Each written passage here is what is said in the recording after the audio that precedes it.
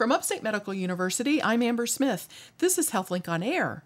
In the studio today is Dr. David Amberg. He's the Vice President for Research at Upstate, and he's also a professor of biochemistry and molecular biology. Thank you for being here. Well, it's a pleasure. You gave a talk recently to the faculty about the state of research on campus, and one of the things you looked at was research expenditures, and you said that after 4 or 5 years of decline, expenditures are up 10%. What does that mean, and why is it positive? Well, research expenditures are one of the easiest ways to track how well your faculty are doing at obtaining funding to carry out their research programs. And for us, much of that funding is actually coming from federal agencies, the NIH and the Department of Defense, for example. NIH being the National Institute of Health, exactly. Okay. And so it's an easy way to track the success. Of course, biomedical research is an expensive endeavor, and so our faculty have to work hard and convince through a peer review process that their research is valuable enough to fund it, and of course those dollars are spent in sort of two ways: what the faculty member can spend, and then what the university receives in indirect costs, or what are called facilities and fees that we obtain. And so the research expenditures are a sum of those two sort of pots of money. The university has to support that research, keep the lights on is the way we express it, and so that's where the indirect costs come in. And so actually we've seen a double-digit growth in our research expenditures for 2 straight years, and that vector seems to be moving into the 3rd straight year after a prior 4 or 5 years of pretty dramatic reductions. And that double-digit growth, if it sustains through this year, means that we'll reach probably close to $40 million in research expenditures in the coming year, which would put us at the high water mark when we had a doubling of the NIH budget and, of course, the ERA stimulus package during Obama's years. Since that time, funding at the NIH has actually declined in real dollars when corrected for inflation. And so this is a really quite remarkable achievement of our faculty, that in that environment to be able to reverse that downward trend and get us back to where we were 5 years ago. That's going to be good for the community too. Yeah, so if we've tried to calculate what the actual economic impact of our research enterprise is. So there's the $40 million in expenditures, but there's a huge amount of support behind that research that the university invests in as well. For about every dollar in support we receive to carry out research here, we spend about another dollar. And then there's a number of other staff that indirectly support that effort. And the impact, we think, to the regional economy, just to the research enterprise of Upstate, is probably a couple $100 million. Wow. Okay. Well, that's also got to help you attract other scientists. Yeah, so success, of course, everyone looks at this, and it positively affects the reputation of the university in general, not just the research enterprise, but the whole university. It helps us track teaching faculty, it helps us track clinicians, as well as researchers. And there's other aspects that we've been investing in at Upstate that have helped us recruit some really world-class people recently. For example, we have strong research cores that have state-of-the-art instrumentation. Been quite a bit of investment by the university in giving us really great core facilities that are fairly unique for a university of our size, which is fairly small when you compare us to a Texas A&M and a Johns Hopkins, for example. Well, let's talk about the main research strengths here at Upstate. What areas are you seeing some interesting research in? Well, we've had traditionally quite strong basic and translational cancer research, and a number of very interesting things that are going on in that arena. And that's, of course, one of our areas of strategic investment that came out of the recent strategic plan as well. Stuart Lowe in biochemistry has some really interesting results where he can reactivate a protein called P53. And P53 is considered the guardian of the genome. So when a cell starts to walk down a cancer pathway, P53 is turned on to kill the cell so it doesn't go further down that pathway. So it doesn't turn into cancer. So it doesn't turn into cancer. But when P53 becomes mutated, then the cancer will progress. And it's the most common mutated gene in cancer. And what Stuart has found is he's found a way to reactivate that mutated P53 to actually then kill that cancerous cell. And so that's a perfect example of how Stuart was working on a very basic element of P53, which is it binds a cofactor called zinc, and it needs just the exact right amount of zinc to fold properly. And he can manipulate that to get a mutant form to refold and then kill those cancer cells. And that's just one example of many here of basic research that's finding a translational component to it that is holding quite good promise that it's going to make it to the clinic someday and help patients. Neat. And neurosciences? Yep, neuroscience is a very strong area for us. About 5 years ago, we opened this just beautiful facility, the new Neuroscience Research Building. And that building was really designed to have sort of open lab spaces. And if you go to the 4th floor of that building, it's stunning. It's 3 city blocks long of open laboratory space. And the idea is to get all of our neuroscientists from various departments, neuroscience and physiology, ophthalmology, psychiatry, neurology, neurosurgery, get them all together so that they start interacting, collaborating with each other, sharing ideas. And that model is really working. It's also really helping us to recruit some just really world-class people. So people may be aware that we just hired a new dean of our College of Medicine, Giulio Licinio. Dr. Licinio and his wife, Molly Wong, are really world-class psychiatric researchers working in depression and metabolic disease. And just recently, we have joining our faculty from the University of Chicago, Chun-Yu Liu is a new Empire Scholar. He's a very world-renowned psychiatric geneticist and joins an already strong psychiatric genetics group within psychiatry that includes Steve Ferrone, who's considered by Thomson Reuters as one of the top 100 scientists in the world. So having that facility, having that concentration, those shared resources, and that collaborative environment is really helping us to recruit some great folks. And so neuroscience, both clinically as well as research-wise, is identified in the strategic plan as an area for continued investment and focus. Another area is the Center for Global Health and Translational Science. And this group was founded about 5 years ago and is currently headed up by Dr. Mark Polhemus, who's in our Department of Medicine, the Infectious Disease Group. And that group, over the last 5 years, has just grown, and the amount of research expenditures they brought in have been partly responsible for a 500% increase in our clinical research expenditures, which is tremendous over 3 years to have a 5-fold increase in clinical research here, which has been a focus of my office and the university.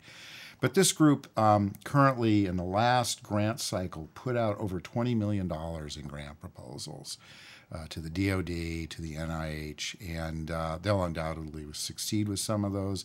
They've moved us into some very interesting clinical trials, the dengue human infection models that they have pioneered, the only group in the world thus far that's been tapped to do those. This is where we take healthy individuals who are volunteers, and using what's called an attenuated dengue virus, we give them a very mild form of dengue. They get a mild fever, maybe a little eye pain, and that establishes a baseline that becomes a very rapid way to test new vaccines for dengue. And dengue is a huge impact on our warfighters that are overseas. But as you've probably seen in the news, this is nipping at our southern shores as well. Sure. As related viruses. These are all called flaviviruses. The Zika virus has moved into southern Florida. This is the group that's doing Zika vaccine trials too, right? Yeah, so 2 of the faculty in the center, Stephen Thomas and Chris Polino, are actually on the patent for the Zika vaccine, and were very responsible when they were at the Army for developing that vaccine. Wow. Well, this is Upstate's HealthLink on Air. I'm your host, Amber Smith, talking with Upstate's Vice President for Research, Dr. David Amberg. Well, it wasn't that long ago that Time Magazine had a cover with this microscopic picture, and it says, "Warning, we are not ready for the next pandemic," which is pretty scary, but is there some truth to it? Yeah, so I think there was much learned from the Ebola outbreak in Central Africa and then the Zika outbreak in Brazil. And the lesson was we are not ready. We're not capable of responding quickly enough when there's an opportunity for pandemic. And this is not going to be, these aren't isolated rare instances. They're happening more and more. There's going to be more emerging infectious disease that we need to be worried about. Locally, there's a huge outbreak of Lyme disease and a huge increase in tick populations, another area of focus for the Global Health Group. And we've been looking at this and trying to think about, well, okay, our university has a real strength in infectious disease research, vaccines around infectious disease. What do we need to build here so we can sort of be a one-stop shop for researchers and industry to really drive research and development through a continuum, a pipeline continuum from a possible medical solution to actually implementation of that medical solution. And there are many steps in that process, most of which we are now doing. Field surveillance. We have sites in Thailand, Ecuador, and in Africa where we have people doing surveillance. They're sort of the front line looking at what is coming up, what kind of emerging infectious disease are happening. Anna Stewart in the Global Health Group is currently in Ecuador and monitoring what's going on down there. That informs possible samples can be collected there. For example, Zika-infected patients brought back to upstate for the basic research to try and develop, for example, a new vaccine. You then have to produce some amounts of those vaccines, and the university is looking at what it might be able to do, for example, to build a facility that could produce vaccines and immunotherapy agents, medical solutions. Those vaccines then need to be tested in human subjects. And phase 1 clinical trials or safety trials, you have to go to phase 2 and phase 3 trials. We do those here, and we do those things well.